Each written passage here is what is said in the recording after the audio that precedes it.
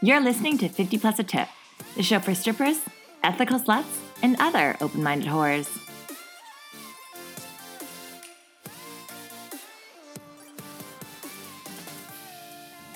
Hi, shippers. Welcome back to 50 Plus a Tip. Hello. It has been, I feel like, quite a while since we sat with you guys. We've had a lot of interviews come up, a lot of great interviews come up. Truly, you guys loved Nina's 2-part episode. Yeah, we had a lot of really great reviews on that, and the Dancers Resource, and Jamie, which was actually a controversial one regarding the sex addiction versus compulsive sexual behavior, which opened really good dialogue, so that's great. Yeah, right? I think so too. And you know what? I mean, if you listen to the episode and the first question was, you know, what is sex addiction? And Jamie says, you know, it's actually not recognized and this is what it's actually called. So the title, was it clickbait? Perhaps. Are we going to change it? Absolutely not. You're welcome. Clickbait away. Yeah. And Nina's episode, I talked to you about when we first did. I was like, this is hands down probably going to be one of my favorite episodes. Yes. Because obviously Nina's a good friend of ours, so we just obviously we get on like a house on fire and we just shoot the shit, and it was a very long episode. It ended up being like the first part I think was 45 minutes, the next part was like an hour and a half, so it was like 2 hour 15-minute long episode, and that was me editing out an extra half hour. So people really loved her. They've asked for her to come back, so maybe she'll find her way back on the podcast. But I cannot do what I did with you, where you weasel your way in, and now I have 500 co-hosts, so. Oh, truly. It is enough editing for you, just the two of us. It's just me. Okay, thank you. Ma'am. No, I had so much fun recording it. We were all stuck away together. We were all in a hotel room having a good old time. So It was just, day 3, we're feeling a little kooky. Getting a little squirrely. But we are so happy to be chatting with you guys today because it is officially 100 episodes of 50 Plus a Tip, which is amazing. It has been honestly such an honor, and I want to say thank you to all of you.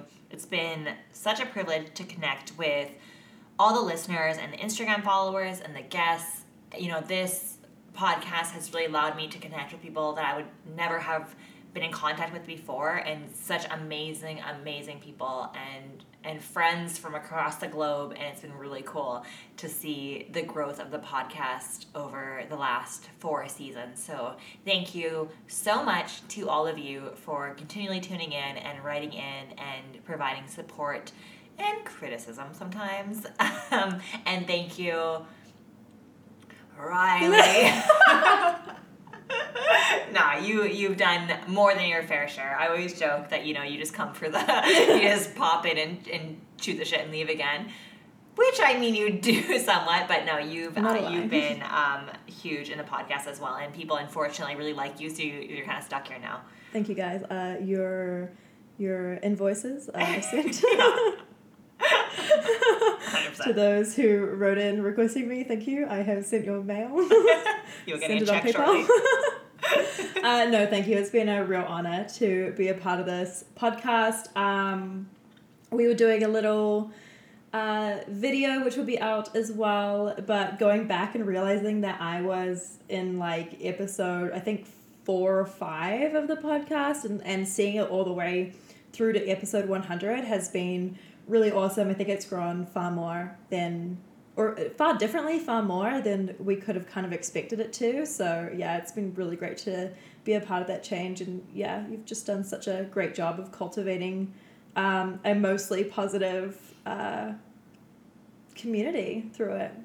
Yeah, I know it's been really cool to have originally just wanted to really shoot the shit and talk about sex work and provide a safe space for people that want to learn more or want to kind of share their own stories, and then to now see it, you know, amass thousands of listeners literally across the globe. It's super cool to see that. It's been an honor, and we are excited for season 5. We are going to take a little bit of a break between this season and next season. We're going to do some interviews in that time to, squirrel away for season 5 and have a little bit of break because it does, take a lot to put the episodes together and the time in that. So we're going to enjoy a little bit of a Christmas holiday, and we'll probably be back mid-January. I don't know what you consider like a little break. Yeah, a week. Speaking of Christmas, though, we've been doing a lot of fun Christmassy things. We have. What was the first thing we did again? We did the Christmas market? Yeah, we did the Christmas markets in Vancouver. It's like a little German Christmas market that we all went to, which was really fun. And we recently just had our girls' Christmas lunch, brunch, breakfast thing, depending on when you wake up in the day. Yeah, you made a delicious, chicken and stuffing and everything. It was so good. Thank you. It was very, very tasty. We got some really cute gifts from that. Yeah, and then we also did really well. Yeah, and then we also did Christmas goat yoga, where the goats were in their little Christmas pajamas, and it was really cute. And there was very little yoga that was done. That's very, very cute. It was very fun. It was adorable. Yeah. Have you been watching your Christmas Hallmark movies? I sure have. I do the classics every year. I do the Grinch every year. I've been watching this one, Klaus. It's a little cartoon. Oh, I've heard good things about that one. It came out 2019, and it's the story of how the letters to Santa started. It is very cute. It's such an easy watch. So I would definitely recommend that one. And then, me and you both watched the new Netflix Christmas one, Love Hard, right? I actually really like that. It was with Nina Dobrev, who obviously huge fan of because of the Vampire Diaries, let's be honest. And I thought it was really cute. I love the actor, and I can't remember his name right now, but he has a really good stand-up. He's a really good comedian. So that was a really good one. I enjoyed that quite a bit. I also watched one called A Castle for Christmas with Brooke Shields. And that was pretty, it was pretty cheesy. It was definitely, Scream Hallmark movie. And, yeah, but it was still good. But I don't know if you know this, but Brooke Shields, she, came into being popular because when she was 12, I think, 11 when it was shooting, she played a child prostitute in a movie and had, sex scenes and stuff and, nudity. Yeah. And, the 90s or 80s? Yeah, tracks. Yeah. And, her mom would, come to, the... I guess interviews with her, and when her mom was like, yeah, it's okay. She can be a little child prostitute in a movie. I know. It's like Dance Moms on crack. Yeah, and I know it's not a child prostitute. It's, child trafficking because it's not, consenting age. But, yeah, so I was like, interesting. The more you know. Yeah, 100%. Jimmy O Yang is the Yes, and he's hilarious. His comedy is really good, too. Yeah, I also enjoyed it. Back to Love Hard, I liked that it wasn't just another Christmas movie about white people and their problems. Yeah. So it's nice change of pace. Yeah. Yeah, definitely not your typical Hallmark movie. And I rewatched Bad Santa, which I don't think I've seen since I was when it first came out. Yeah, I've never watched it. Yeah. It's a movie. No, it's nice. It's kind of different, which I like. It's not your typical Christmas movie. Yeah. I think I'm going to start, watching the old ones, Jingle All the Way. I think it was, Arnold Schwarzenegger. No. Was Arnold Schwarzenegger that one? I have no idea. No, it's, this other guy. But anyways, yeah, Jingle All the Way is a classic. The Santa Claus is a classic. So yes, I'll probably watch all those all the time. Yeah, I'll probably watch all those ones when we get closer to Christmas. Obviously, you have to watch all the classic Hallmark ones, too. Yeah, speaking of Hallmark, you're having your own little, Christmas Christmas romance movie. Yeah. Yeah. Which is funny because, I got a message the other day being like, hey, I haven't seen you around lately. Are you, do you have a man in your life? And, it's just funny how, when people know that you're, if you're not around as much, you're, preoccupied. Yeah. So one thing that'll make us sex workers not make money is men. Yeah, well, no, obviously I'm always making money. and I've expressed that I'm still going to, work here and there and do some shifts because I want to, yeah, have your own independence. Yeah, even if, someone pays me not to work, I still want to, have shifts here and there because yeah, I want it just keeps Yeah, me also- it keeps me sane, I think. I'm sorry, but I'm not losing my work wife. 100%. I'll No. fucking throw a table. No, I made the mistake last time where I just stopped working and I would go completely insane. Like I was like squirreled up in the house and it just drove me crazy. But yeah, no, it's been good. Just, revisiting someone again. Yeah, And the old come back around. yeah. Yeah. I mean we've been kind of all over the place for the last like 2 years, so it's been interesting to kind of like re-enter into something. But yeah, I made it clear like I'm not looking for anything serious right now until he sorts some things out on his end, and yeah, his side's a little messy. But yeah, we decided to kind of like proper date again, like the first, like as if you're like first meeting again, first dating. Yeah. So we've been doing all like the cheesy Christmas stuff when he has time, which has been fun. Yeah. It's like it takes like it's nice to kind of like start again. You know what I mean? Like let's put the bullshit that we went through behind us and like No, of course. yeah, I be think cheesy together. I think so many people make the mistake of like when they go back to seeing someone that they once saw, how easy it is to just fall into the same movies at home type thing. It's like, no, you should be trying to impress that person the way that you first tried to impress them. Yeah, 100%. Like the idea of like you never stop dating someone. So that's been fun. It's been a little hard to like bite my tongue on certain shit that like was from our past, but I'm working on it. We'll have to check in with that next season then. Yeah, we'll see in the new year how it goes. We'll see what he gets me for Christmas. If he'll come back, yeah. He always got me very good gifts when we were together, so we shall see. But that's that. Anyway, we have a few random musings I've been thinking about over the X amount of weeks that you and I haven't chatted with regards to the podcast. Yeah. Because We God chat knows every we day. chat all day, every day. But, so I heard something that there's at least 6 people in the world who look exactly like you. I want to meet them. Isn't that a wild concept if that were true?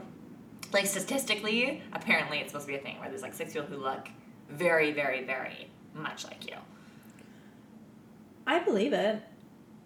I bet there's more than look like me because let's be honest, I got, fake boobs, fake lips, big ass lashes, used to have long black hair. I mean, to be fair though, with the cosmetic surgery going around, everyone's like looking the same now. everyone looks the same. Yeah. But that's wild to me. Yeah. I honestly, there's been times where I have seen people around Vancouver that I swear to God I know from New Zealand. Like, they look so similar, and I'm like, they're obviously not them because I know that person's in New Zealand. Yeah. But Well, I said the other day, there's a girl we ran into who you knew, and I was like, do I know her from somewhere? And you're like, I don't think so. I'm like, I can literally, like, pinpoint her mannerisms. I must have, like, either met someone who's identical physically to her, or I've forgotten her, which is very possible. I forget a lot of people, let's be honest. But, And yeah, it's truly, crazy. we had a waitress at the restaurant like a while back who looked identical to someone we knew. Oh, yeah. Yeah, like, I literally was like, I think it's her. And it took us, like, a solid hour to be like, okay, maybe it's not her because she's, like, not in town right now. But, like, that is actually insane. It was, like, a spitting image. But then again, like, she's also, like, fake everything. So Heard of it. Maybe they have the same doctor. yeah, I mean, it's pretty common here in Vancouver to all go to the same doctor. So that tracks, to be honest. So, okay, we have a fuck ton of listener questions because, as you guys know, we have put them off for a lot of episodes now, and we still haven't we're not obviously likely going to be able to get through all of them, but I've pulled out a substantial amount of them. So we're going to really try. All right. So the first Rapid one... fire, let's go. So the first one isn't a question, it's a comment, and it was regarding a post I put out that said, always be kind, you never know who might own a boat.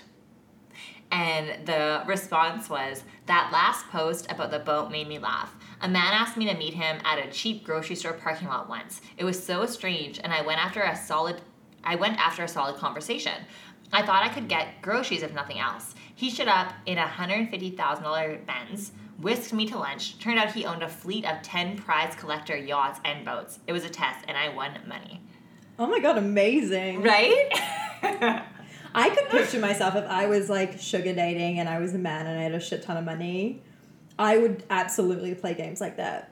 Being like, who's just going to show up because we had a really good conversation and here's a shit ton of money for it. You know you got to get your kicks. I know. You got to get your kicks somewhere. But other guys just like, it was a test and I won money. Yeah. Interesting. Noted. Go meet up at those. Do not go and meet up at sketchy places. Maybe have someone on speed up. So, going into more of our messages here. Next one is, I was listening to episode 90 about exes dating downgrades. I know you said you were offended that he's dating down because of how it looks on you. But did you ever think that maybe he was just dating above his class with you? You didn't realize you were dating down because maybe you're in a bad time. And now that you broke up and realize your worth, he's back to dating in the Walmart dating pool where he should have been all along. I mean, we attract what we put out there. So if you were at a point in your life where you didn't realize your worth, then those were the guys you attracted. So he got lucky to snatch a bad bitch when she was feeling like a sad bitch. Oh my God, I almost spilled my drink. I laughed so hard when that one came in.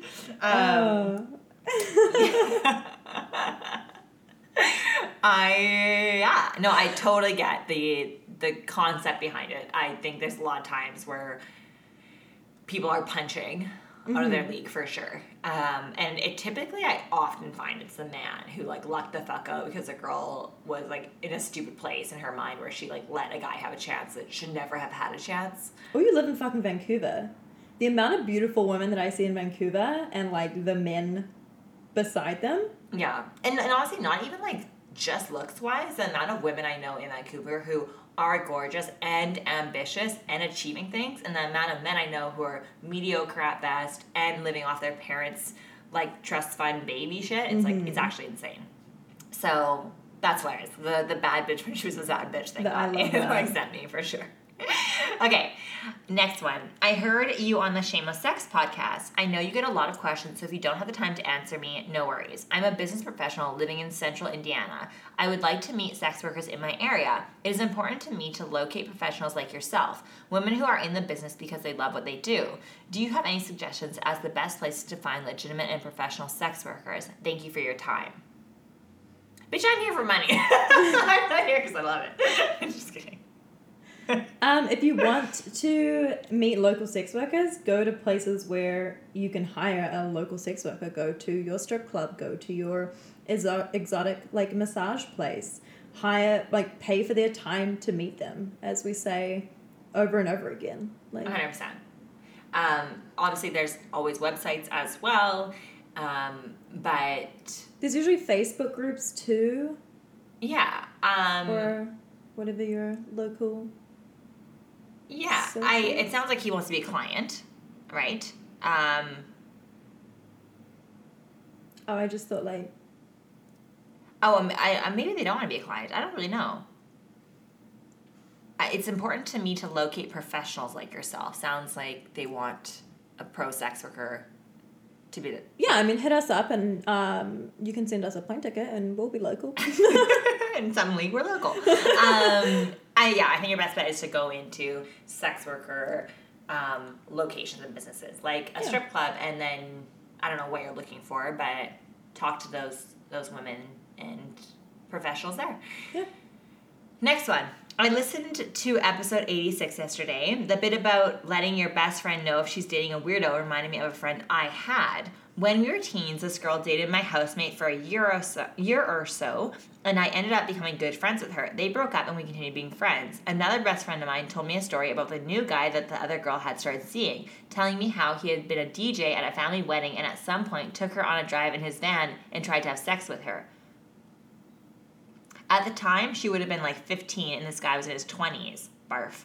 I had told the girl who had started seeing this dude, she was also younger than us, so was probably still about 16 at the time when this dude was in his mid-20s, and she flipped off at me and couldn't see what I was trying to look out for her, and we hadn't spoken since. I definitely thought I was doing the right thing letting her know about this creeper behavior, but she cut me off immediately. And for the tip question, well, let's stop there and address that. Yeah, 15 is not legal age as far as I'm concerned anywhere. I don't think 15 is. I thought it was 16. Yeah. But I don't know. So... And I think it depends how old they are. So, like, if you're 15 and they're 16, I think it's okay, but not if they're 17. Like, it kind of depends on the area. But okay, unpopular opinion, maybe, but, like, I don't give a flying fuck what legal age is. No 20-something-year-old should be touching a 16-year-old. No, that's what I mean, though. It's like, if they're, like, 15 and 15 and then one turns 16. Yeah, like, no, I'm... whatever. Yeah, you guys are all, like, in your little, like, grade 10, lunch break, diddling each other, cool. But, like, this guy's a fucking creep, and you 100% were in the right warning your fucking girlfriend, and she's a clown if she never sees that. And, let's be honest, when she hits her 20s, 30s, where when she looks back, she'll be like, wow, that was a fucking pedophile. She'll pick up on it. I completely agree. At that point, you're absolutely doing the right thing. And they probably cut you off because they were defensive about it. Mm-hmm. And if you can't have, like, an open and honest conversation with a friend, then, I mean, I think that friendship was almost doomed from the beginning. 100%. The next part of the message is, and for the tip question, the clubs in New Zealand, you do a tip round after your stage spot. We don't do this in Australia, so I'm not sure how it works in Canada, where we go around to each table and ask for a tip. At the club I usually work at, there is no fake money, or funny money, so the customers are given $5 notes to use as tips. Some people tip 10 or 20 or 50 notes too, though. In general, I don't think there's a specific amount. However, I do think it is polite and respectful for at least one person from each table to tip each girl. Otherwise, it feels as if we are giving them free labor. Most people are pretty good about this, but you do have to get rude. You do get rude people along the way too, unfortunately. And following on from the tip comment, a lot of people are more than happy to tip for a motorboat, so they generally keep tipping if you take it from them with your boobs. A bit hard in Corona times, though, as we aren't meant to have contact on the floor at the moment. Oh, and another side note, in Melbourne, since we don't do that and only tips would be people who actually put them on stage while you're dancing, which basically never happens, I would say more than 99% of people don't tip, which leads to a lot of girls doing very half-assed stage dances. If people tip, it is more fun for everyone and they will get a better experience. The lack of tips gets everyone feeling like, why are we even doing this? The expectation there is that you will not get tipped on stage whether you do a good performance or not, so most girls save their energy for hustling on the floor because they know that they will only make money from sung dances. What do you think of that model? About going around asking... Yeah. Anyone who's ever worked with me knows that I have a very, like, come-to-me hustle where I rarely ever ask people for dances. And that's really just me riding on my, not to be arrogant, really riding on my looks and my boobs and just standing in a corner expecting people to come to me, which honestly does work in my sense because I think it matches my personality. And I've never been really comfortable with, like, coming up to people and be like, please come take me for a dance. Like, it makes me very uncomfortable. So my skin would fucking crawl if I had to, after a stage show, go around and beg people to give me dances. And I think, like, what she's saying here where the only tips you're getting is the people that come to, like, Perv Row and actually tip you, that's pretty much how it is here in Canada. I've ever worked has been like that. Yeah, I don't like the idea of then having to go around and ask for tips. Like, someone should be doing that for you while you dance, you know?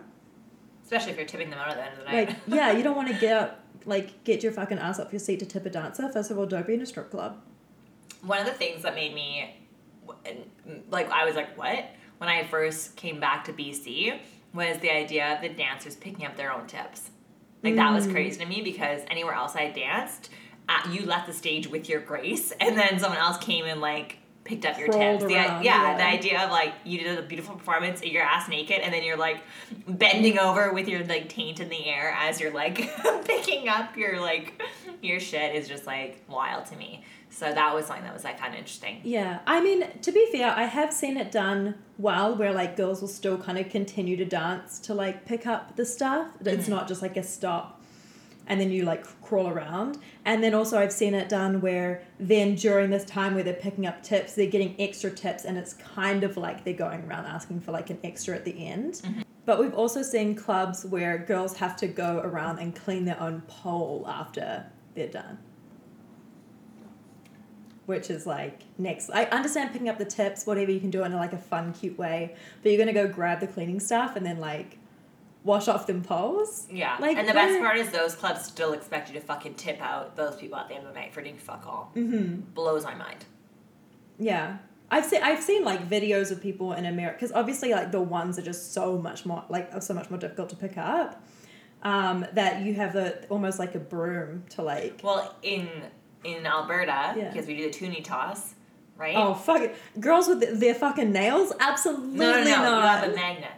And you don't do it in Alberta. No, you don't clean up your own stage. Someone else cleans up for you. I'm just saying like. And the guy or woman, I guess, but typically it's a man, comes with a magnetic thing and comes like picks up all the toonies. Oh and my then, god! Okay, like, puts it in a bucket. that's smart. Because I'm like, first of all, could you imagine like these poor motherfucking strippers on Their stage acrylics just with like their like long ass Fuck acrylic that. nails trying to pick up like Girl, I drop 600 like toonies? I don't know. I drop coins on the street and I'm like, well, Makes you rest in peace. it belongs to the streets now. Yeah. But it is interesting to hear how like different places operate. So we do love when you guys write in and be like, well, here this is like this way. So definitely keep doing that. It's cool to hear how New Zealand, Australia, and all those places do theirs as well. Yeah. Next question. Can you refer a doctor for Botox or non-invasive procedures? I'm trying to figure out if I can make my facial appearances more feminine, preferably trans-friendly. The reason I included this one is because, no, I can't. And no, I think my Botox lady is great. I have never thought to ask regarding their stances on transgender individuals coming to them, but I definitely can. The reason I include this is because I think it's something that I don't think people in a non-marginalized community think about, but I want to acknowledge that that is something that you have to think about, is are they trans-friendly? And that's something that we've touched on with being in a sex worker community, is like when you're looking for your therapist and psychologist, you were looking for someone who is sex worker friendly. Yeah. That being said, if anyone is in the Vancouver or surrounding areas and they do have a doctor for Botox and non-invasive procedures who they know to be a queer ally, and especially transgender friendly, definitely write us in and I'll pass that information along and I can cover out your name and not share who it's coming from. But if anyone out there does have suggestions, please send them in for this lovely individual. Yes, please. Next question.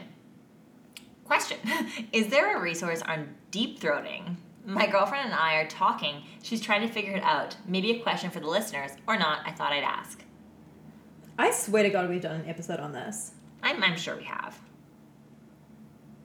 So. Oh my God. I'm just having like visceral flashbacks from when I was in high school and girls would give like little tips, which I'm sorry, like do not work when you're like deep throating or like giving head, of like, what was it one where you have to like cover, you know, like hold your thumbs in a fist to like stop you gagging. I've never heard of this before. No, obviously they don't work, but it was just like put your tongue to the top of your mouth, or I'm having flashbacks. I think the main things are you can train your gag reflex. So just practicing, even if you have a dildo, practicing on putting it deeper and deeper down your throat. Although some penis owners do prefer you to gag while you're deep throating because it makes them feel better. So I think that's part of like knowing whoever you're performing oral sex on, is knowing if the gagging is a part of the arousal experience or if they want you to be able to, you know, take the whole dick. So that's something to do with practicing on a dildo, putting it all the way down your throat. Using lube when you are deep throating to, you know, avoid any kind of friction in the throat, which is also going to make it harder for you. And then a huge thing is the position you are in when you're performing oral sex. So there are certain positions where the way you're holding your head is going to like kind of close off your throat area, if that makes sense. And there are certain positions that will allow a more like more smooth kind of like streamlined entrance into the throat. So yeah, those are just like a few of the basics. Obviously practice makes perfect. So, you know, if you're not if you don't have a regular partner who you are comfortable with being like, hey, can I just like practice deep throating with you and we can like work out positions, like get a dildo, go into your bedroom, lube that shit up, and just like have at it. And then like, I'm not even joking, like lie on your back, have your head over the fucking, the bed frame, or like go on all fours, like try different positions even with your dildo and see which one makes you feel like your throat is the most open. But yeah, I mean... Yeah, definitely pay attention to, like, the curvature of the that's huge penis, too, yeah. Because, I mean, there's been penises in my life that, in particular, have curved up. And if you're on your knees in front of your, in front of your partner, like, it's really difficult to get a hard penis to, like, curve the other way down your throat. Uh-huh. So... as you said, lying on your bed with your head over the edge of it really helps, or being able to do it in like a 69 position. 69? 69 position. Oh, no. Just some sexy 9. Just sexy. Why is it not called that? Some sexy 9. Oh, no. I'm just picturing. I was watching porn the other night, and the girl was like, yeah, sucking dick with her head over the bed, and which is like for certain curvature, that is a great angle to suck dick and do deep throating. But and you could just see the balls like smoking her in the nose and eyes. And all I could think was like, oh my god, your lashes. Oh, truly. Taking on really for the team. But yeah, there's different positions that, like you said, open your throat. So a big thing also too, breathing through your nose and doing like very like calm, slow breaths too, really helps relax your throat muscles as well. So don't panic, just let it happen. Pardon me? I said don't panic, just let it happen. Let it slide on. Oh god, okay. But then also, like I said, like some guys love the idea that you can't deep throat, so like read the room, right? So learn how to deep throat. But then fake that you can't. No. Don't give them the satisfaction.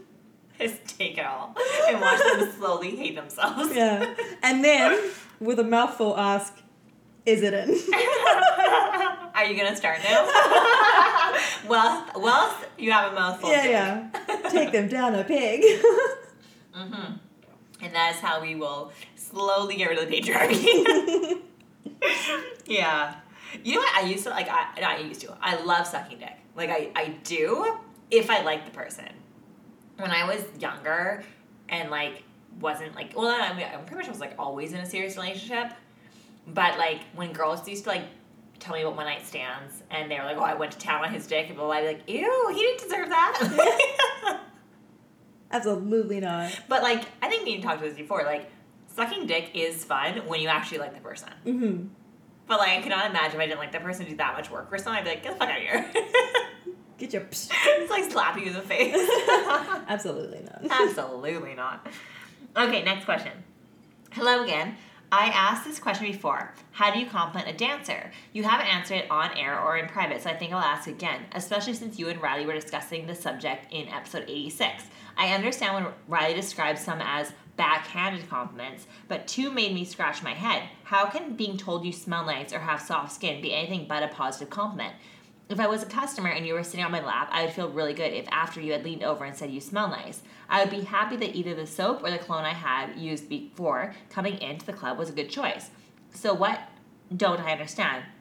And more importantly, how do I give a positive compliment? Because if I can't, then I am just going to sit there quietly. How do you feel about a customer who doesn't talk? One final question. What do you consider a reasonable tip would be? And how often do you expect to receive a tip from a customer? So... I'm going to check you real quick because we actually did read and answer your question regarding giving compliments in episode 86, so I think you missed it, so you're going to have to go back and open your ears and listen to that one again because we did answer that one. But I will break it down for you. The takeaways from Riley and my answer was that offer your compliments with a tip because verbal compliments are not what we work for, and if you're trying to tell us you like us, a money offering is the biggest compliment. So, yeah, verbal compliments, cool, awesome, great. They do not pay our bills, and we are at work to pay our bills. We also advise for verbal compliments to make sure you aren't just making a backhanded compliment, and the example of that was, you're actually smart. and instead say, I love how smart you are. You know, you're saying the exact same things, but one is a backhanded because you're saying, oh, you're actually smart, which the not said thing there is, I didn't expect you to be smart, or you're smart for a whore. So, like, let's think about our wording here. There's a lot of power in words. And also, don't do compliments that put down other people in the room. So you don't need to say you're the prettiest girl here. You don't need to say you're the hottest girl here. It doesn't matter where we are. You can just say I'm pretty or I'm hot. Like, it doesn't, you don't need to compare me to another dancer for me to feel better. And in fact, it doesn't. It just makes me think, okay, well, now you're just like putting down other girls. Or, 100%. Also, avoiding low effort compliments like, you're pretty. And instead personalizing them by saying, you're so pretty, I love your green eyes. Like, that means a lot more to most people. And then your second question here, what do you expect a reasonable tip to be, and how often do you expect to receive a tip from a customer? So I saved you the trouble, and I asked our Instagram followers, I posted on the story a while back, and I let people write in. And these were some of the responses we got. 10 on $40 or 50% every time. $20 on top of the dance costs. And dancers should cost a minimum of $40 to $50. $30 tip, someone said. And I said a reasonable tip on a $40 dance is a minimum of $10. None of this $5 bills. Tip for every dance. 20% and 15% if you weren't happy with the results. A non-regular should tip 10 to 20 for 1 to 3 dances, or 100 to 200 per hour. A regular should tip more. A lot of people said that they expect 20% tips. $10 price I pay for the room. I expect to tip 100% of the time. I have a client that tips me in video games and Nintendo gift cards. I'm happy with any tip, but hopefully it's over $20 and ideally at least $50. I don't expect a tip, but I politely ask for one. 20% is standard for good service. Another person said 20%. It was very common that people were saying 20%. And then one said depends on the service and how long. Bigger the better, though. What's your take on that? Yeah, I think, what would you tip a server? Like, you're tipping 20%. And now imagine the server got naked. Yeah, and you would want to tip aroused. them more. No, I think 20% is pretty fair. I think even better is to ask the dancer, depending on when you dance, like what they have to tip out per dance and cover that cost. Mm-hmm. So, we can sell half hours or hours at the club that I work at. So it's always nice knowing that I'm going to make actually what is being paid if they cover the cost of my tip out. Mm-hmm. If I'm just sitting and talking with you, I don't know, it kind of depends, like, usually either like a half hour or an hour. I don't expect it to be the same as if I'm dancing for you constantly, but, it needs to be significant enough that I'm not losing money walking around the club. What do you think? 100%. I think, like, another thing, too, is don't ask for change back. So if a dance was $50 and you have 20s and you give her 60, for God's sakes, just give her the fucking 60. Do not ask, like, do you have change? Like, ew. Or if you went for, like, a dance and it's $50 and you have 100, just give her the extra 50. Like, don't ask for change. We're not a fucking bank. Or if you really want, just get the other dance. Like, if it's $50 a dance, you only have 100, just get the other fucking dance. Mm-hmm. No, I agree. The next one here. I worked this past weekend, and there was a guy who had been in the previous week at the end of the night who asked me out for coffee a few times, and I just avoided him and went home. This weekend that's just been, he came in early, and I kept asking me to go for dinner. Meanwhile, not tipping or spending money or anything other than alcohol for him and his buddies. I said to him, sorry, I don't see customers outside the club. And his response was, I'm not a customer, that's why I'm not paying you. Oh my God. To say I was furious. I ended up telling him he was being incredibly rude and not to speak to me again, and that if he did, I would have him removed from the club. Why are men? Why are men? Uh-huh. I had a customer the other day that was coming up to me asking me if I wanted a, in quotes, daddy. and that he could pay me X amount per month. And I was like, absolutely not. This is not worth my time. This is not worth my money. Even fucking He's like, I can pay you $3. Honestly, get your fucking, as Nina would say, get your fucking Star. Patrick Star money out of here. Why are men not embarrassed? It's embarrassing. It's actually wild. If women had 1/10 of the unwarranted confidence that men have, the world would be a better place. Y'all men ain't fucking shit, and like you just have no, like, it's just Yeah. the things I see men say and do, and I'm embarrassed for them. How are you not embarrassed? They just think that they're God's fucking gift to earth. Yeah. Like, this man wanted to be my sugar daddy, and I was like, great, take me for some dances, let's talk about it. You know, put your money where your mouth is. And he was like, no, I don't do dances. So I was like, why the fuck would I think that you could fund my lifestyle or, you know, have it worth my time to save me from this place if you can't even take me for a fucking dance? Get the fuck out of here. Preach. 100%. What a joke. Yeah, a whole ass clown. I probably would have slapped a bitch. I have laughed in his face. But yeah, fucking goof. I would lose it. I'd be like, you're a deadbeat. We don't want no scrubs up in here. Like, yeah, even if you're not broke, if you're not willing to, like, spend money on me when you're in my establishment. I said, if you're acting like a broke ass bitch. If you're acting like a broke ass bitch, you may as well be may as well be a broke ass bitch. We have some people like talk about how much money they have. I don't give a fuck how much money you have. How much money are you giving me? That's exactly what I said to this fucker that like came up to me, and he offered me such like a infuriating amount. I was like, I'm sorry, like the last sugar daddy I had like gave me X amount per month, and he was visibly shook. And I remember the guy we talked to the other day, and he was like, how much is the most you've made in a day? Yeah. And we were like, you know, an amount. And he was like, he fell out of his chair pretty much. And we're like, you don't think we broke over here? Like, yeah, no. But yeah, he was like visibly shook, and then he was like, okay, how about, and then like went up like again. It was like $2. It was like not even half of what I had quoted. And I was like... you see how that's not the same amount? I looked him dead in the eye and I was like, I ain't taking a pay cut for you. 100%. Men are so embarrassing. Next question. Danica. I regularly... And Riley. No, this one is towards me. You're not there yet. Okay? And Riley. Season 5, you can be Ed Riley. Okay?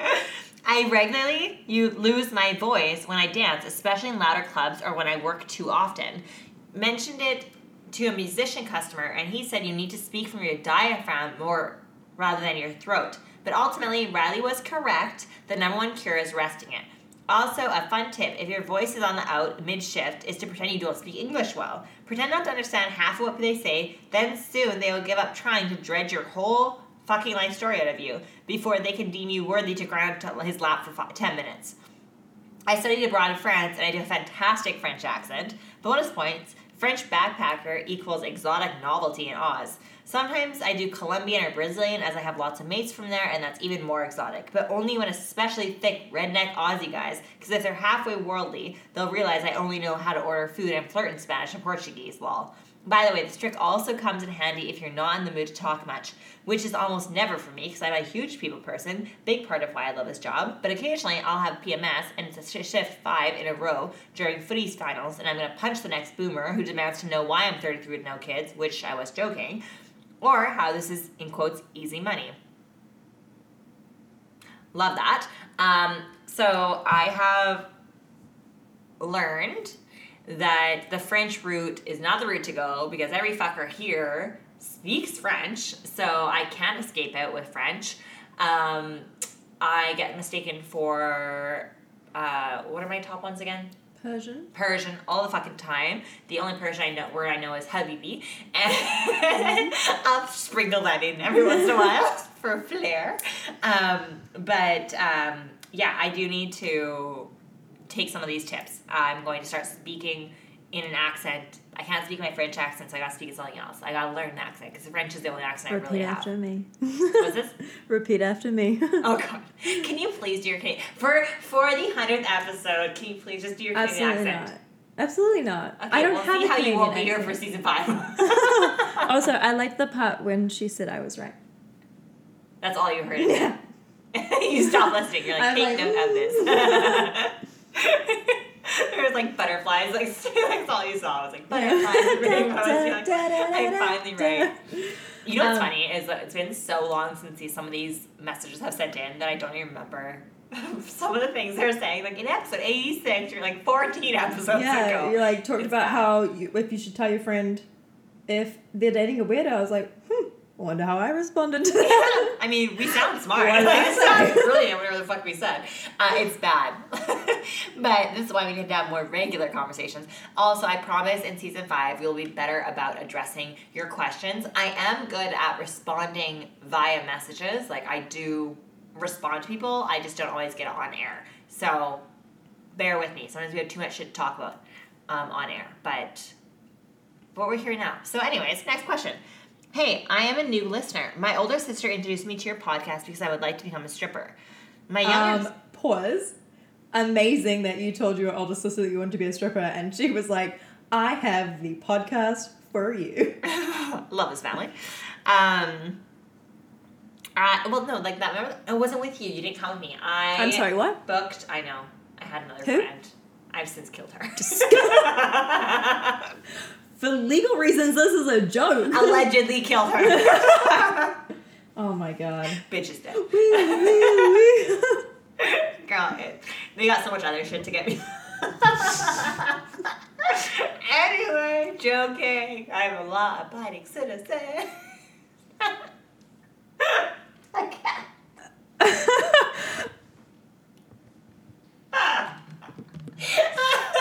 So in other news, I'm moving back to New Zealand. Deported. I gotta go. Anyways, I booked this is a long time ago now, so maybe that's why you weren't there, but I was booked for a birthday party for like a 19-year-old kid. Like he just turned 19. It was really weird. Oh my god, yes, I remember you telling me about this. And the mom was telling me how her daughter, who was there, who was like 16, wants to be a stripper. And she's like, can you talk to her and like tell her how to get into it? And I was like, okay, in a couple years when you're legal, here's my podcast. Listen to it. It was so funny. But I love the mom was like, hey, like mad respect for you. I want my daughter wants to do this. Can you teach her how to do it in a proper way? Cool. Back to our question though. Hey, I'm a new listener. My older sister introduced me to your podcast because I would like to become a stripper. My younger sister and I would like to start a podcast together. What would your advice be for that? I also want to say I really love your podcast. It makes me feel like I'm not going to go in and blindsided.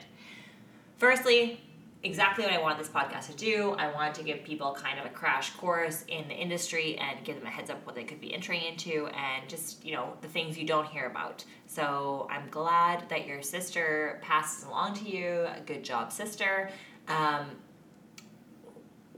What would my advice be for starting a podcast?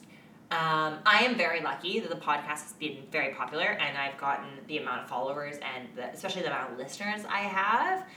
It's actually insane to me that there are thousands of people across the world who listen. Cheers to all of you.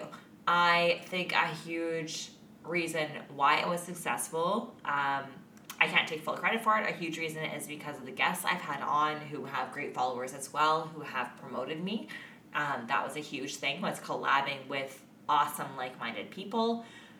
And another big thing, I think, is that I will throw it to Riley, that Riley and me have great chemistry. So if you are going to bring on a co-host, it's someone who you genuinely love to talk shit with and get on with and who is committed to the podcast with you. Because Riley never leaves me hanging. If I tell her a day we're going to be recording, she's there. She's putting her all into it. For the most part, she's not texting on her phone. This is really awkward. And she like slowly puts her phone down. Get the fuck out of your phone. No, in all seriousness, you do show up and give 110%, which is huge. And then I think another reason why we've been successful is because I think... All the hate listeners. Yeah, all the people that hate us. No, but let's be Shout honest. out All to you you fucking bitches. bitches. All y'all fucking bitches who are obsessively hating on us, who obsessively listen, who post about our podcast because you allegedly hate us so much. Shout out to you cunts. Baby, if you Thank want to be you. on the podcast, just say so. Yeah, you little bitch. But thank you for listening religiously and keeping us so relevant. Oh my god. No, jokes aside. We're the podcast on everybody's lips. Yeah. No, jokes aside. I think a big reason why we have been popular is, I mean, like, you can't really toot your own horn like that, but I think it's because, like, one, there's not a lot of podcasts who are super fucking candid with sex work and are really providing a safe space for other people in the sex community to talk about shit and be authentic and no judgment and not doing it in a glamorized, like, outsider way. Like, it's very much for the community, and I think that's why individuals in the community do like the podcast. You truly have to find your niche and stay within it. 100%, yeah. You know, for example, even myself, like when I first had a podcast and it was about just, you know, sex and dating podcast, it was so vague. It didn't have, I wasn't wholeheartedly involved in that because I was with a partner for so long that I wasn't really in the dating scene.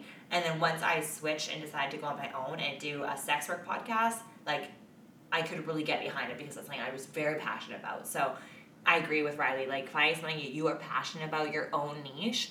And then if you're going to have a co-host, having a co-host that fully supports you and fully is into the vision that you see for the podcast, and then just really connecting with your community and taking it seriously like a job. I think you'll find success there. And then again, I can't ignore the fact that I have been very lucky with people I've collabed with and had really good support from people who are well respected in their communities as well. So I think it's a kind of like the perfect storm of all those things. Mm-hmm. Yeah. But, I mean, don't get discouraged if you don't find success in the first, like, you know, year. You know, it's been, like, a slow climb, but totally worth it. And I think going into the mindset, like I did, of, like, I just want to get people's voices out there, even if it doesn't find success. And then success was, like, the secondary awesome thing that came along as well. Yeah, definitely. Yeah. I think regardless of... you know, what your podcast is, you have to do it, like, for your niche, but also for yourself. Like, 100%. You have to want it, like, you have to want it enough and enjoy it enough that if it never gains success, 5 years down the line, it's still a really great diary for yourself. And definitely. And, like, yeah, 100% when I first started, it was very much just, like, a way to debrief and, like, to get things out and to connect with people I wanted to connect with. I thought that was cool. And I remember the first time someone quoted my podcast to me who didn't know I was the person behind it was like, oh shit. Oh shit. People that don't know me listen to the podcast now. And then when I started getting messages from people that were like across the world and, you know, across North America and like in like, you know, China and like India and Japan, like fucking everywhere, and New Zealand, Australia, like, that was cool to start like connecting with people. So yeah. Just stick it out, and like I said, even if it doesn't get like, you know, insane success, know that like you're just doing something you genuinely enjoy and want to do. Next question. I've got a personal question, not urgent. Do you like your boobs? Is it a thing you've done for your job, or do you really love them? Are they the size you'd have as your preferred choice? I hope I'm not being overly personal. I've been wearing breast forms full time for a couple of months. I love them so much. One very last question. What bra size are you with the 700cc implants? So, not a personal question. I have fake boobs. I never hide that. What? Yeah, shocking, I know. What did you say the other day when we were doing yoga? Like, oh my god, yeah, we were doing goat yoga and you were wearing this like, you were wearing leggings and then like a tight black shirt, and I was standing right next to you, and we were like on a farm. And I just like looked sideways and all I saw was like breasts sticking out. But like I'm wearing like a turtleneck long sleeve. No, for sure. It was just like my the actual silhouette cleavage. Was just like so aggressive. And also like the mirror silhouette of my side boob. Yeah. And like truly in a sex worker realm, you're not like, you don't stand out that much. Like a lot of girls have like fake boobs, fake asses and stuff. But when you take all of that down and you're in a farm in the middle of like buttfuck nowhere with like goats, like they're a little grissy. Which is funny. It's like, you get used to it, right? Like I don't think my boobs are big, but I also like, I think I have a little bit of body dysmorphia where like I do have a smaller waist. So like my boobs in comparison, I mean, I am an hourglass. Like I'm, 30, 26, 30. So like they are 37, 26, 37. Yes, that's what I am. So like they are hourglass. They are proportionate. Okay, people? But I guess, yes, they do look big. So what was the first question? I love my boobs. Do you like my boobs? I love my boobs. I love them. They are perky. I have a lot of fucking cleavage. The cleavage line is exactly how I want it. My nipples are the size of a quarter, I would say. Yeah. Not hard. Like when my nipples are soft, they're the size of a quarter. So I have small nipples. Visualize it. Enjoy it. Wait for it. So yeah, I have small nipples, which I wanted.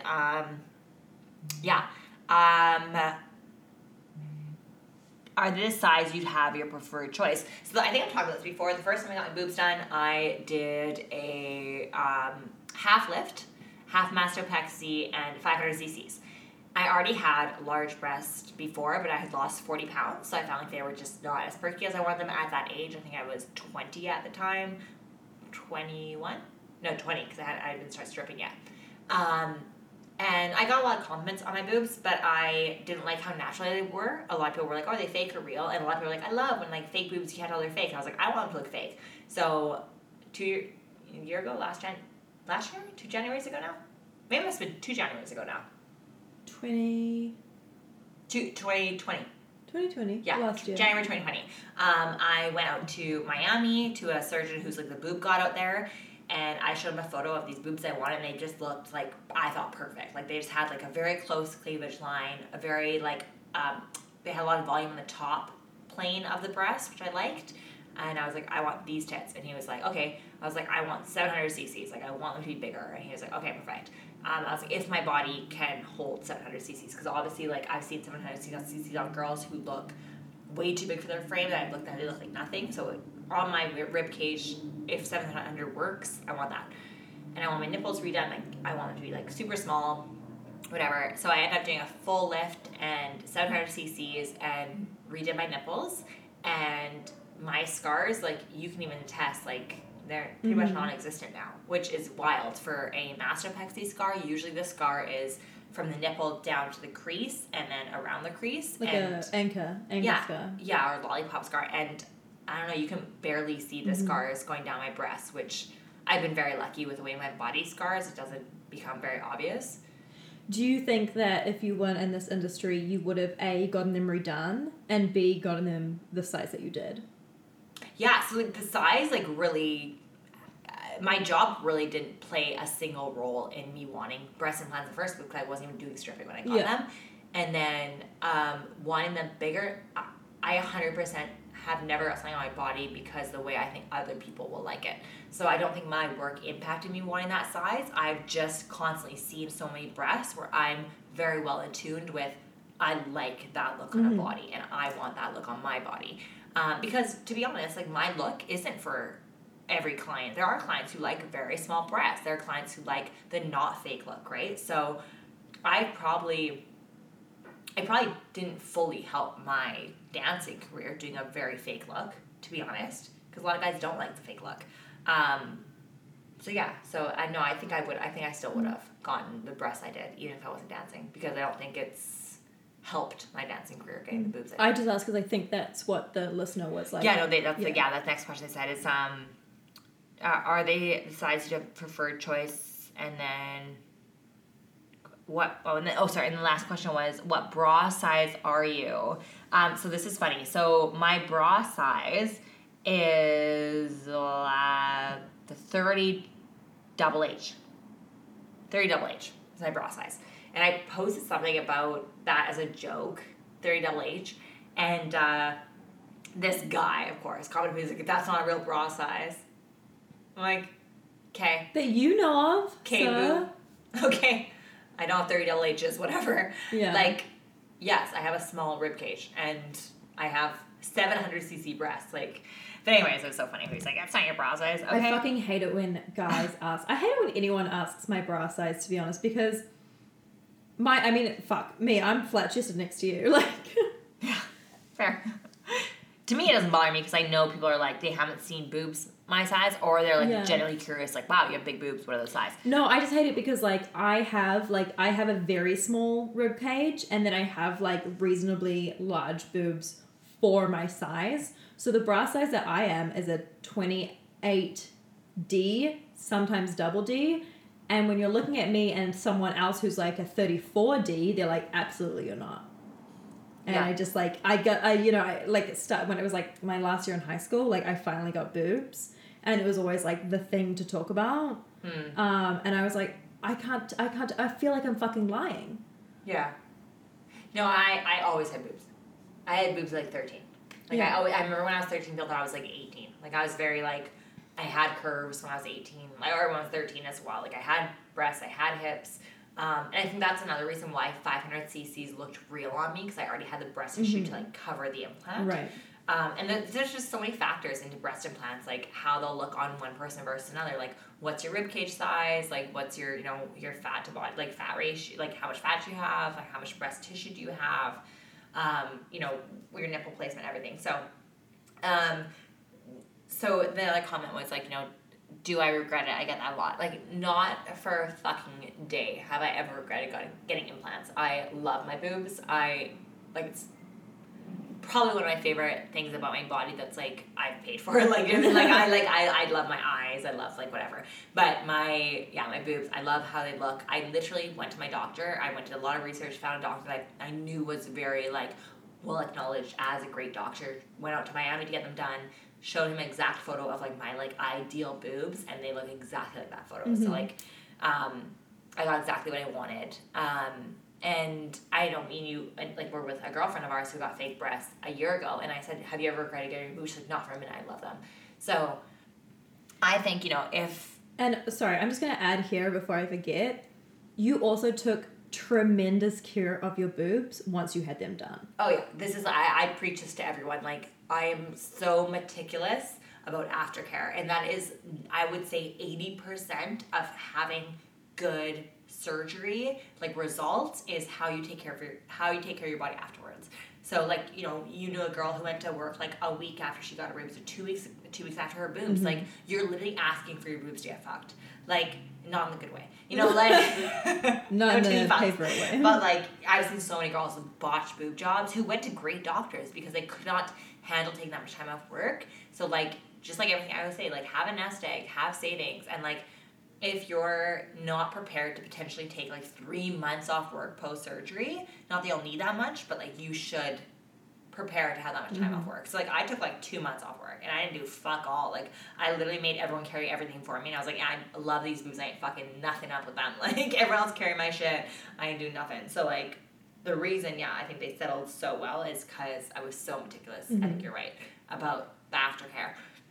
But I say it all the time, like, if getting boobs is something you really want, I have literally never regretted for a fucking second my boob job. And maybe I regret a little bit when I'm hiking and running, because this bitch is heavy. Like, these bitches are heavy. But I think 100%. If that's something that you want, you should fully go for it. And just do your research. Find a good doctor, and like I did, like, bring and like look up so many fucking fake boobs. The amount of porn stars I looked at, and the women I worked with, and I asked the constant, who did your boob job? How old are they? Would you recommend them? How much did it cost? Blah blah blah. Is he still taking patients? Researching Real MDs, or all those websites. Just do your research and find some really good surgeons, and then be meticulous about your aftercare. But 100%, I've never regretted getting my tits done. That's a very long answer. I apologize. Okay, next question. My sugar daddy wants to transfer me money as a gift for Christmas, but doesn't want to share his full name. Does anyone know how we can do that? This is the question of the century. PayPal? So I and the first to admit that I don't know technology well enough, that like I've avoided PayPal because it's all that is linked to your personal email or your personal banking account. Mm-hmm. And I'm sure there's someone out there who easily knows how to track your bank account and drain you dry. So to me, like, e-transfers, if they're local in Canada, e-transfers are a good way to go. But that shows your full name. Yes, but it's not attached to your bank account, right? Like, it just goes to your email, and you decide which bank account it goes to.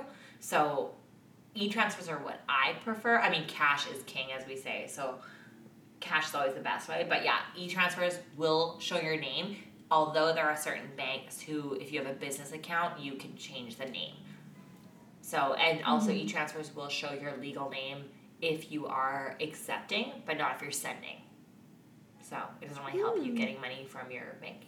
But if they don't want to share their name, they could send money without showing. Yeah. So if your sugar daddy wants to transfer you money and not show their full name, they can send you an e-transfer. Right. Yeah. Otherwise, yeah. But they will see your full name as you're accepting it. Mm-hmm. Interesting. Yeah, but if anyone listens, if anyone knows a good way to accept money, keeping somewhat anonymous, like please write in and let us know. Obviously Canadians don't get Venmo and all those good stuff, so yeah, we're a little like shit out of luck here. Yeah. Next question.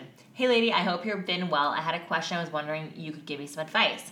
I'm really wanting to start working at a strip club, but I don't know too much about them, like their cultures, their demographics, safety, etc.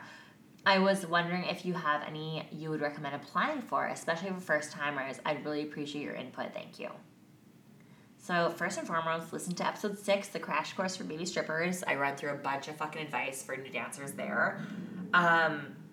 My biggest advice to baby strippers is to, 1, walk in your heels at home so you don't look like a fucking baby giraffe.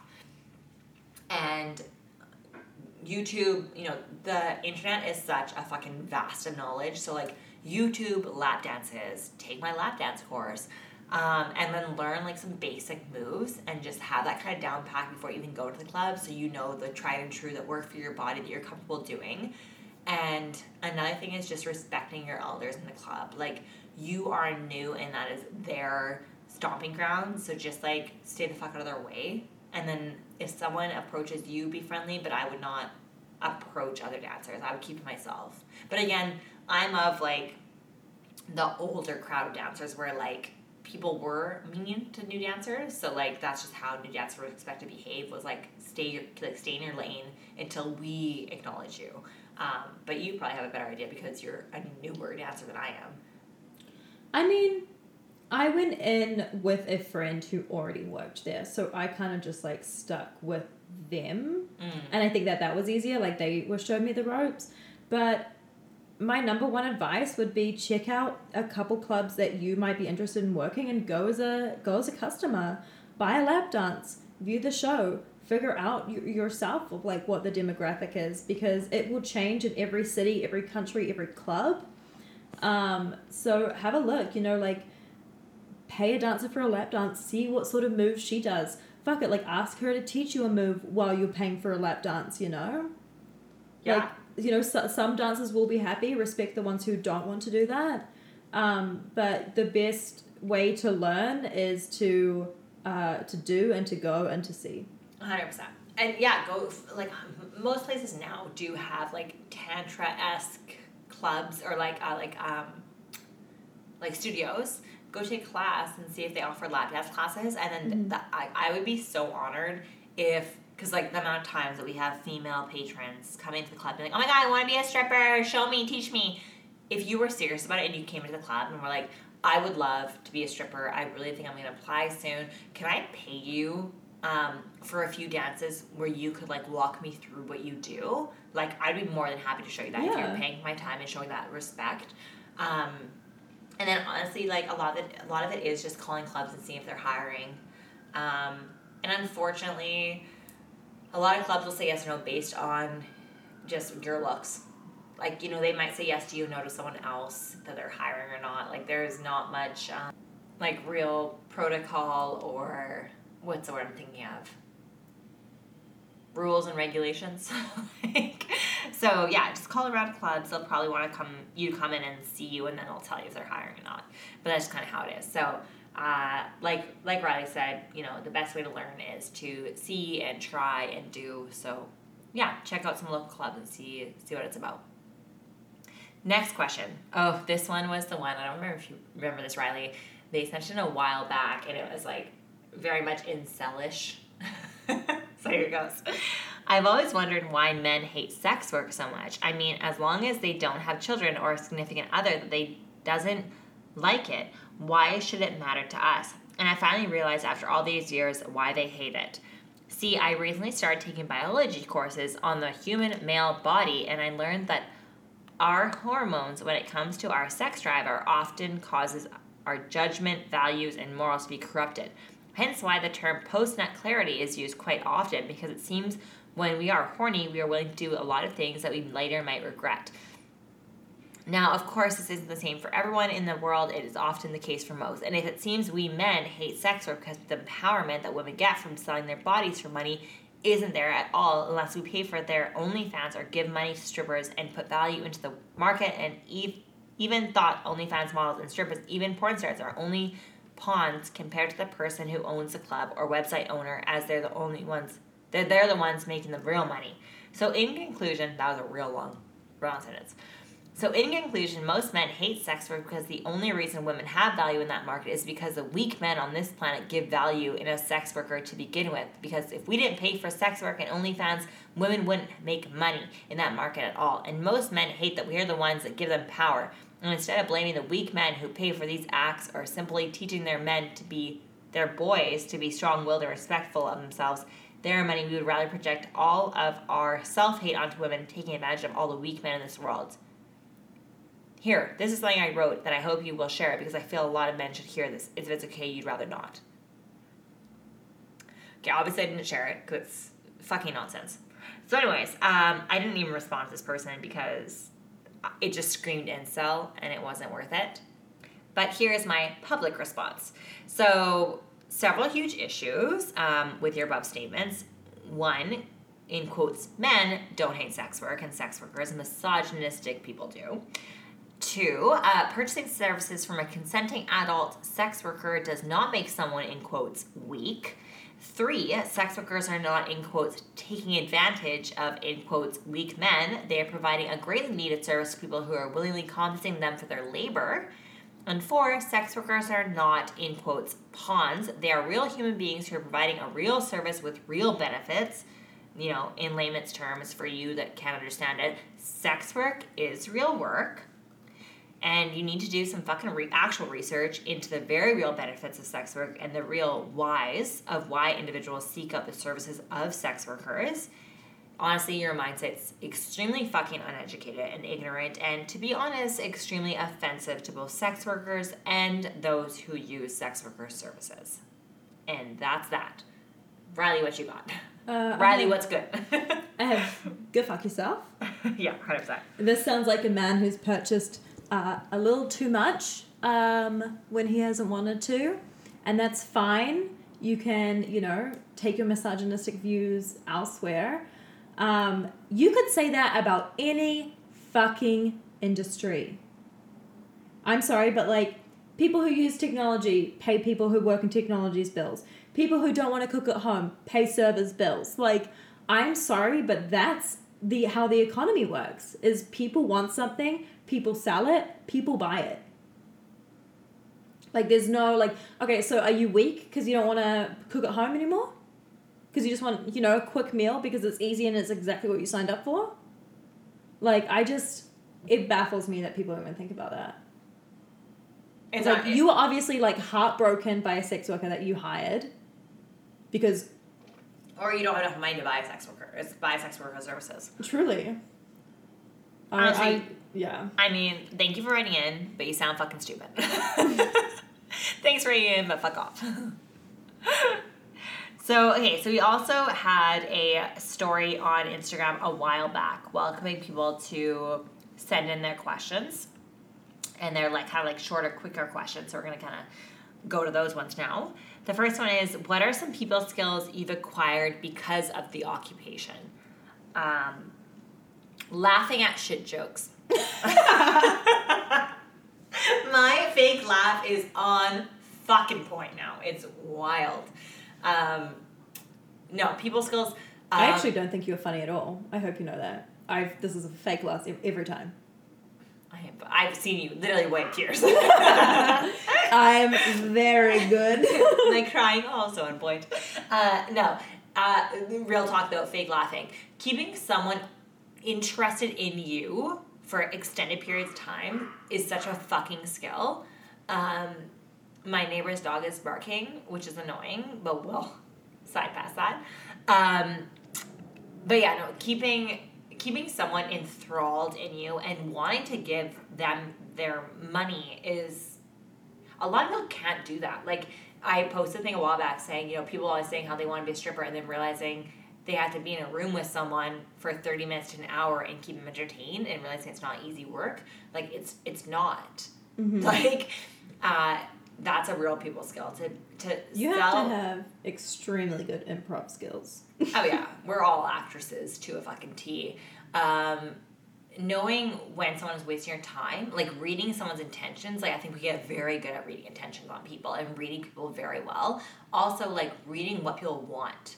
Like I think we've both gotten very good about when you enter into a dance with someone, watching how their like visceral reactions are, like their non-verbal cues and like what they're into, and adapting your dance to that, or your conversation to that is a huge skill. At the end, like our selling skills are fucking unmatched, like unmatched. Keeping a thick skin is such a fucking skill, like not letting shit get to you. The amount of racist remarks I've heard because I am not always white passing, like people do notice I'm mixed with something, and the fucking ignorant comments I get because of that, like the thick skin I've gotten because of that, the thick skin I've gotten because of my fake boobs, or that I'm not anorexically skinny, or X, Y, and Z, like you just need to get thick skin over it. Yeah, I've seen, just touching on that, I have seen on the internet lately, typically on TikTok, and I think it's been going on around a while, is the 100 Days of Rejection.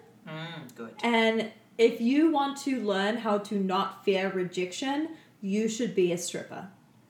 Because, like, having no's is an automatic if you're a stripper. Like, it is just the way the world works. You are not going to get a yes every time, and you have to bounce back enough to ask the person beside that person if they want to dance. And so I think that's one thing that I've really kind of honed in, is my ability to be rejected and it to not affect me. 100%. I mean, there's days where we're like, oh, these people, and it starts to get to you, but like, yeah, I think it's unmatched, the level that we are like untouchable in that sense. The stamina, like the simple stamina of the amount of work we do and the hours we put in wearing heels and lingerie on top of that, like I think the skills you get from this job are just unparalleled and like innumerable. Like it's crazy, and all the other thesaurus words we can think of. Unmeasurable. We equal. Unequal, yeah. Surpassing. Okay. No, I'm done. Okay. No, it is. You're thinking of 8 words. Yeah, no, you get a lot of skills from this job. I think on the basic level of like selling skills and people skills, like it's unquestionable. The confidence too, really. Like it's so funny because our job is truly, let's say 75% rejection, but the confidence we gain is almost a mediocre white man. Yeah. Almost, but not quite. The next one was, where's that white bodysuit from? It's one of the pictures of me we have on the podcast page. From Shein. A lot of our shit's from Shein and like websites, which I know we're not supposed to do fast fashion websites anymore, but when honestly, you're wearing outfits and you're taking them off like, and people are pawing really at them and hundreds ripping of shit. times. And People pull them. You're like hiking them up to make a wedgie to like, you know, make your ass look like it's an ass for me. You just like, I mean, there's like 3 outfits that I have really like put money into that I have to wear all the time. But when you're just like pulling underwear on and off, or like so much, the elastic just wears out of them, and it's just so much easier to buy from places like Shein, unfortunately. But if you do know very durable, like sustainable brands, please send them to me. Yeah, if you guys have suggestions, hit us up. Next one. How is dancing in Europe? Best country club? ? Can Americans dance there? Assuming you're from Europe from the picture. We're not from Europe. Don't know why the picture said that. Moving on. Do you guys... Great. Idiot. No, we're from Canada. I don't know anyone who is in Europe. I wonder what picture. Yeah. I don't know what picture suggests we're from Europe. Do you guys manifest?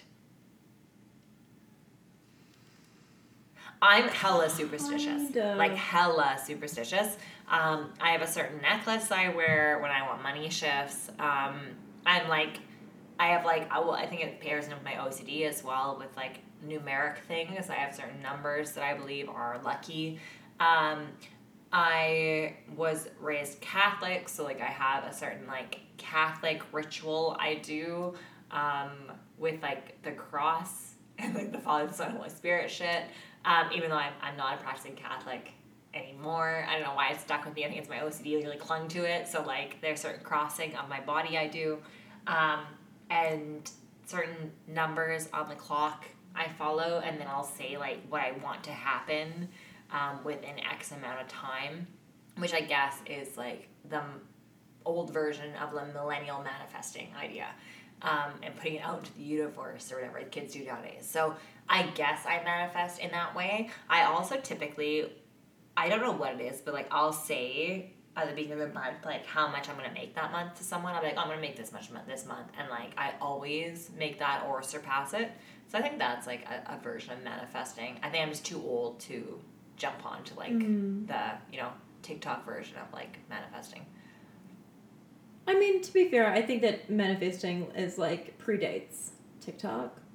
But I think that, I mean... Yeah, I like definitely like set intentions of like, you know, wanting to, you know, goals, you know, that sort of thing. I don't think I necessarily manifest things. I think that I'm not very superstitious, but I do believe that if you know, I believe that, you know, a way manifesting works is that you, put that sort of like positive, I can do this, I'm going to do this sort of thing into you, and then people can read that. Like I do think that that's like you go into a space with better energy, people get a better energy off you. Energy. The energy. Coined it. 69. But you know, like I feel like people can see that within you if you actually have a good mood, believe in yourself, that sort of thing. So I think that in a sense, yeah, I do go into work with intention of like wanting to do well, and I think people can, you know, tell the difference between someone who does want to be there and someone who doesn't want to be there. Yeah, and definitely. So like for me, I don't manifest, but I think I like sort of follow the same sort of idea of like trying to do good or setting myself up to like, you know, do good in that way or like have a positive outlook in that way.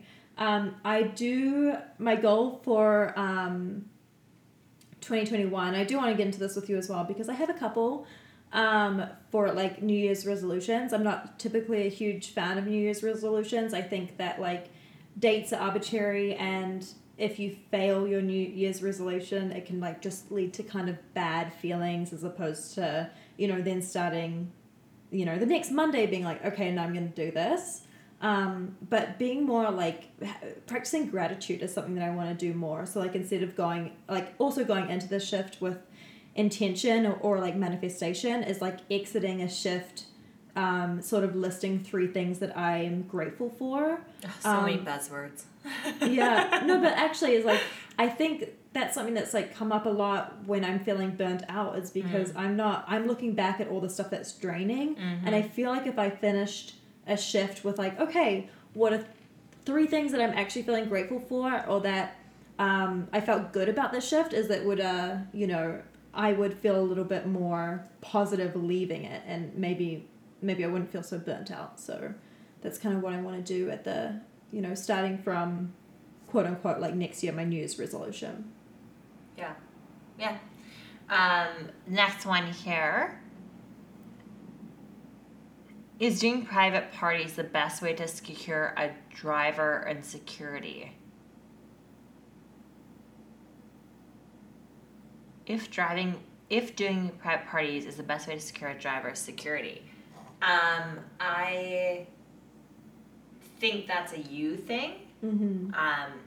I've had people drive me to gigs, and I think unfortunately in this industry, security is on you a lot of the time. Mm-hmm. So like I know with my girlfriends, if I have girlfriends that do private meetings one-on-one, they will reach out to me or one of my friends and tell them where they're going to be and what time they should be checking on their phone, just like doing like our own self-checks and like reach out to each other.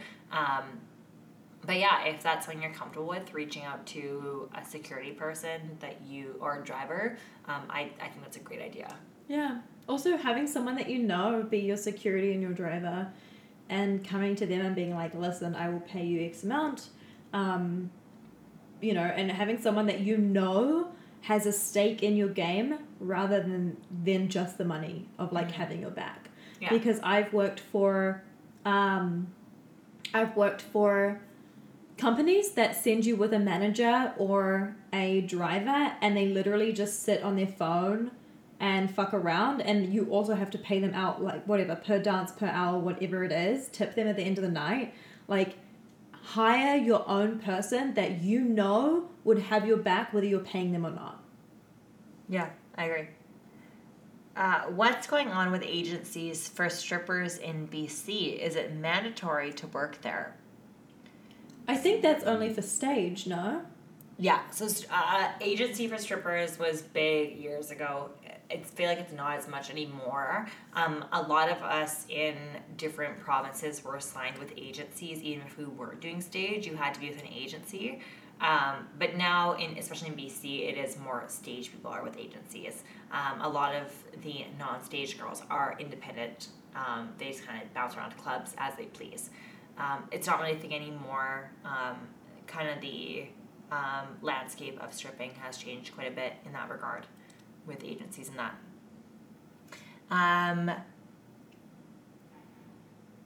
What does this mean? Screening in the maple thing. Don't know what that means. Do you know what that means? Screening in the maple thing? Screening in the maple thing.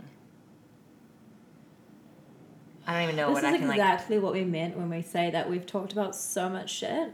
Yeah. This is why we need to get to listener questions, like, ASAP. When they actually happen. Yeah, I have no clue what the fuck you're talking about. Sorry. Please write in with a little more information. Yeah, don't know what you're talking about. What's your go-to move on a customer that works every time during a dance?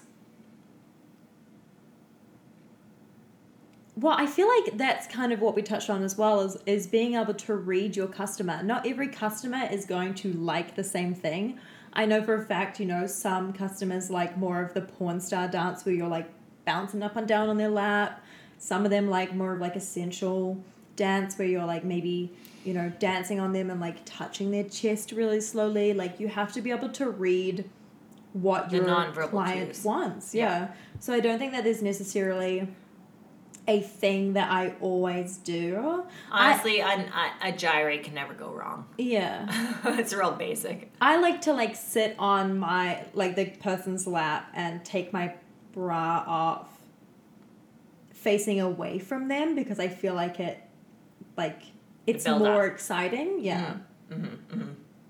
For me, like anyone who's worked with me, I have like two very distinct personalities when I work. Like on the floor, I'm very like, don't fucking talk to me. Very much my real self. And then when I'm doing a dance, if I think the person is like has somewhat of a personality, I'll be kind of goofy during the dances. So like I'll like black eyes with the boobs and like things like that. Like I'll do stupid shit. But my dance style is always slow. Like I never dance fast. I find slow sensual is much more appealing to a larger demographic than like twerking and going crazy on a dick. That's my style for sure. But like I said, like you can never go wrong with a slow gyrate. You know, like if you don't know what the fuck you're doing, just go back to a simple like hip rotation sitting on the lap.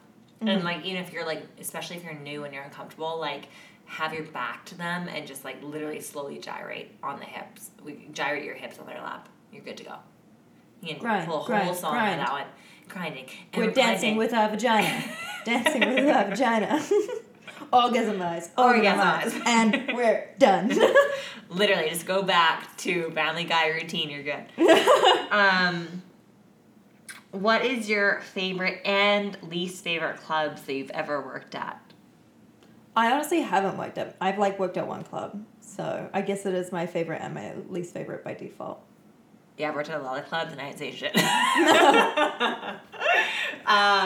Yeah, I've worked at a lot of clubs and yeah, there's been some good ones. There's been some real shit ones. We ain't burning bridges here. Yeah, 100%. And like it's so individual. Like the clubs that I thought were shit, some girls might fucking love. The clubs I love, some girls think are shit. Like, so me even saying that isn't really helpful at all. But I've worked out a lot, and the ones that I repeatedly go to, you know, speak for themselves. And the ones that you'll never see me at again, clearly there's a reason. Yeah. How many men or women are inappropriate towards you when you're working? I hope not many. I would say all of the men. I'd say all the fucking women. Women are notoriously gropey and disrespectful of boundaries, which is unfortunate. I feel like they go one of two ways. Either they're very shy and like don't really know what to do and sort of like sit with their back against the chair and then their like hands like sprayed out also against the back of the chair, like they're about to have, you know, like a strip shot, like they've a deer in the headlights.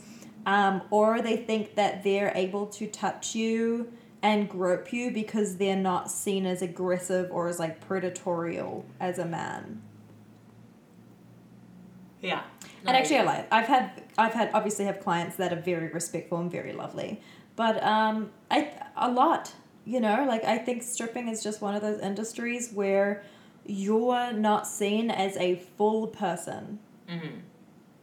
Honestly, like, I joke about it, but to be honest, it's pretty rare that someone is, like, actually inappropriate with me. But I think it's also the energy I give off is, like, I will stab you if you fuck with me. So I think, like, because I am such a dominating personality, most people know how to act right. And the same person that acts right with me is probably going to be a fucking goof with someone else. Mm-hmm. I think it's just, like, the air I give off is very much, like, don't fuck with me. So I think I'm lucky in that sense, like that kind of personality does warrant me a little less shitty behavior from customers. But yeah, so I don't get too many people to act wrong around me. And then last question here, what is $1,000 night energy? Okay, I'll go first. I think, like, what you mean by $1,000 night is, like, what kind of energy that you're going to bring to the club is going to give you a good night. Without fail, I tend to make the most money when I'm working with my girlfriend. So nights that you and I are working together, we tend to bring in good money. Mm-hmm. And good money nights, that kind of energy is typically, like, I did my hair, I did my makeup, I like my outfit, I'm feeling good, I'm feeling sexy, I'm, like, willing to be bubbly and friendly. Would you say you go in with intention? No. No, because I'm too old to say intention. No, it's more so like I'm just like I've had a good day. I think I'm like well rested. I think I'm like I haven't been at the club for the last like 18 nights and I'm just fucking burnt out. Like I'm like, and sometimes like the best best nights are just when I'm like hanging out with you and other friends and we're just like vibing in the club and we're just having good nights and like good customers are around and then we just like are vibing with them, we're making jokes and we're just like being authentic and actually having fun. I think that's when we make our most money. Like that night, probably one of the best money nights we've had recently was with the guy that we went for like all those hours with, and we're just like goofing off. Our and friend, like, our singer friend, our Mexico friend. Yeah, Mexico. And we were just like loving life and we were dying laughing, and like those are $1,000 nights and we were just like being like truly yourself and like laughing our ass off. Like I find that's when people really connect with you is like those nights. I agree. I think my my initial answer would be nights that start well. Oh, 100%, because you're already in like the money mood. I find Exactly. Nights that start slow, I'm already like annoyed by halfway through. Exactly. So, and I think that's like nights. So then I guess to reel that back, nights where you are just willing to have a good night regardless of what you make. And then people can, you know, see that sort of, to say energy within you, or like, you know, you just come off like you're having a good time, and that's what people want. Yeah, they want to be around good time people, 100%. I completely agree. But yes, oh my God, I loved that guy. Oh my God. Ugh, bless. This is the guy that I think we discussed Yeah, Mexico. a couple episodes back, and he started like showing really us good his singer. dance moves and just like smoked himself on the stage. Like, He was fine. fucking He was fine. But break dancing, it was so funny. Oh my God. Oh, lovely. Love him. Love that for us. Mm-hmm. Okay, so that is the end of all the questions for season 4. We did it. We did it. Except for the maple one. Proud of us. Yes, so I just want to start by saying I found a post on Sin South Australia, and I would like to recognise International Day to End Violence Against Sex Workers, which is on December the 17th. The post from Sin South Australia says, International Day to End Violence Against Sex Workers is observed on December 17th each year. The date was founded in 2003 and was originally a memorial and vigil for the victims of the Green River Killer in Seattle, Washington, USA, many of whom were sex workers. Since then, it has evolved into an annual day to raise awareness of the violence and hate crimes against sex workers worldwide. Violence against sex workers is a systemic issue perpetuated by the criminalization of our work, which contributes to stigma, decriminalization, and police harassment. Criminalization creates barriers to sex worker health, safety, and access to justice. Violence committed against sex workers most heavily affects those also affected by transphobia, racism, criminalization, and stigma, such as transgender sex workers, indigenous sex workers, and sex workers of color, street-based sex workers, people who use drugs, and migrant sex workers. We cannot fully recognize the extent of violence against sex workers without also recognizing and fighting against these issues as well. So I just wanted to say, like, December 17th is International End Violence Against Sex Workers, which I thought was very fitting considering this will be coming out on the 16th of December. Yeah. And then hijacking the last part of our 100th episode. If you are a Go on. If you are a listener to the podcast, you know that at the end of every interview, we have the 3 rapid fire questions. I thought for the end of the 100th episode, wow, that one glass of wine is getting to me. I would ask you,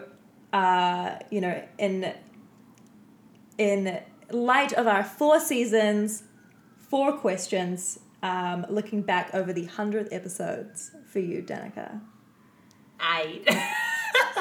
So number 1, what is something that has surprised you about this podcast? Surprised me. The success. Mm-hmm. And like the reach of it has really surprised me.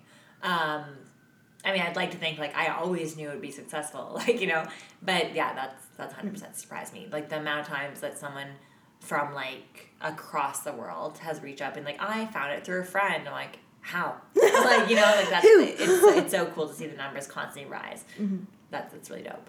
What is one thing that you're most proud of? With regards to the podcast or just in general? I think in general. I think that's fair to say. I am very proud of the podcast. Mm-hmm. I am very proud of just like, you know, starting from like literally nothing and the reach and the success that it had. But also just always being unapologetic about myself. Mm-hmm. Like even in my personal life, like I am just who the fuck I am, and like you get what you get with me, and I'm very proud of always being that way. What is your next goal for yourself or for the podcast? The podcast, I think my goal is to just keep having awesome guests on and really always working to provide that safe space for people. I think that's like really my goal now and forever, as long as the podcast is around. And then for myself, retirement. Mm-hmm. Like, you know, whatever that looks like, whenever it looks like. You know, I always have like monetary goals in mind, so, you know, keep reaching those monetary goals. And since you started the podcast, how do you believe that you have grown? I think I've learned how to be more politically correct for sure. 100%. We think we both have. Mm-hmm. I think we both say a lot of shit, and they're like, ugh, like that's not gonna land right. I think. How have I grown? I think that, like, joking aside, I think that is one that I think we both have, like, really noticed we need to word ourselves well and really, like, be articulated with how we want things to land, because God knows we've had some people reach out and it did not land how we expected it to. Mm-hmm. I think just, like, broadening my friend groups and, like, and I do consider all the guests on the podcast a friend now, and, like, I think that's been really cool to see my friendships grow in that way and the diversity of my friendships grow. Yeah, I think that'd be my answer. Look at you surprising me with questions. Damn, okay. Well, that's it. That's all. I'm so proud of you. Look at you trying your own thing out. I thought it'd be like a perfect way to sum up the 100th episodes. I know that you always did 3 rapid fire questions, and I was like, I see you. Okay, what's been your favorite thing about being a part of the show? And what's something that surprised you? Oh my god, I did not expect this question. It goes back to me. I'm definitely surprised with like how far we've reached, for sure. I think like, you know, when you sent me like a message from a girl, like a sex worker in New Zealand, and I was like, it's so crazy for me to think that like I feel so maybe secluded here, and I feel like, you know, I started sex work when I moved to Canada. When I move back home, I don't think I will continue sex work. So it feels very much like a Canadian part of me. And it's so crazy to think that, like, I mean, New Zealand is small. Like, I was talking to my friend Chevy, who we had on the podcast, and I was thinking about, like, working at home while I went to go visit family. And she's like, I do not think you realize how small New Zealand is. Like, I don't think that's a good idea for you. If you're trying to keep yourself, you know, somewhat anonymous. And so to think that there's someone in New Zealand who, like, hears the side of me so, like, candidly and open and, like, very, like, proud to be a sex worker is kind of crazy. Yeah, 100%. Mm-hmm. What's been your favorite part about being part of the show? Honestly, just being a part of it. Like, as simple as that. Like, I think that through you and the podcast, I've learned how to be more secure in myself as a sex worker. I've learned how to be more outspoken about, you know, sex workers' rights. And it really helped me, you know, I think we talked about this a couple episodes ago, was the internalized whorephobia that we still have of, like, trying to be like, well, I do this, but I'm also studying, or I also have degrees, or, like, you know, like, and but. Mm-hmm. And I think it's helped me definitely come into my own of, like, I'm a sex worker, full stop. Mm-hmm. And, like, what that means to me, what the community means to me, and sort of just being unapologetically, you know, like, as much as I still am anonymous, in my Canadian life, still being very, like, you know, trying to challenge those around me and their views on sex work. And even my families, you know, like I did come out to my family and like, it's not that I care about being, like, if I'm honest with myself, I don't give a shit if people in New Zealand know that I'm a sex worker. I think my family would. And so for their comfort and safety, I'm being a little bit like closed off about it. Mm-hmm. Yeah. I mean, I can attest that. I think like even the last like year, like the way you've grown, one, like as a sex worker in the way you operate in the clubs and that, and I've watched you, and the way you make your money and that has substantially like increased and gotten better, and your skills have like really sharpened. But even just as a sex worker and the way you speak of sex work and the way you like are very strong and unapologetic in your stance as a sex worker. Like, I've noticed that. And I'm very proud of you. I honestly think that, like, yes, the podcast has helped, but I think just, like, even being around you has been, like, a treat. And I think that I've learnt so many immeasurable and... unsurmountable. No, but I do think that, like, my best qualities have come from, like, working with you and showing how you move. And, yeah, I want to say that I really appreciate that. Like... I know I joke about how like much of a parrot I am and like how I truly do learn by like watching others, and I have truly become like your prodigy. That makes you sound so old. No, but like, you know, I've learned so many great things off you, and I just want to say like I really appreciate that, and you know, I will always try and like get you back, you know. Thanks. Dare I say I am the best parts of you? Dare you say it? No, that all makes me feel all warm and fuzzy inside. I'm so proud of you. The wine too, the one glass of wine we had to celebrate. Oh God, all in our feels. That's a good say.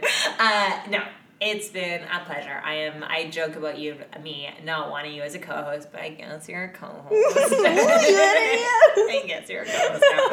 And I was going to put that as one of my full questions, and I was like, no, I can't. Am I now a co-host? Yes, you are a co-host now, I guess. And I would not have anyone else. So thanks you for doing the journey with me. And thank you, listeners, for your constant support, criticism sometimes, love always. Yeah, a little too much criticism, guys. No, you guys have been awesome.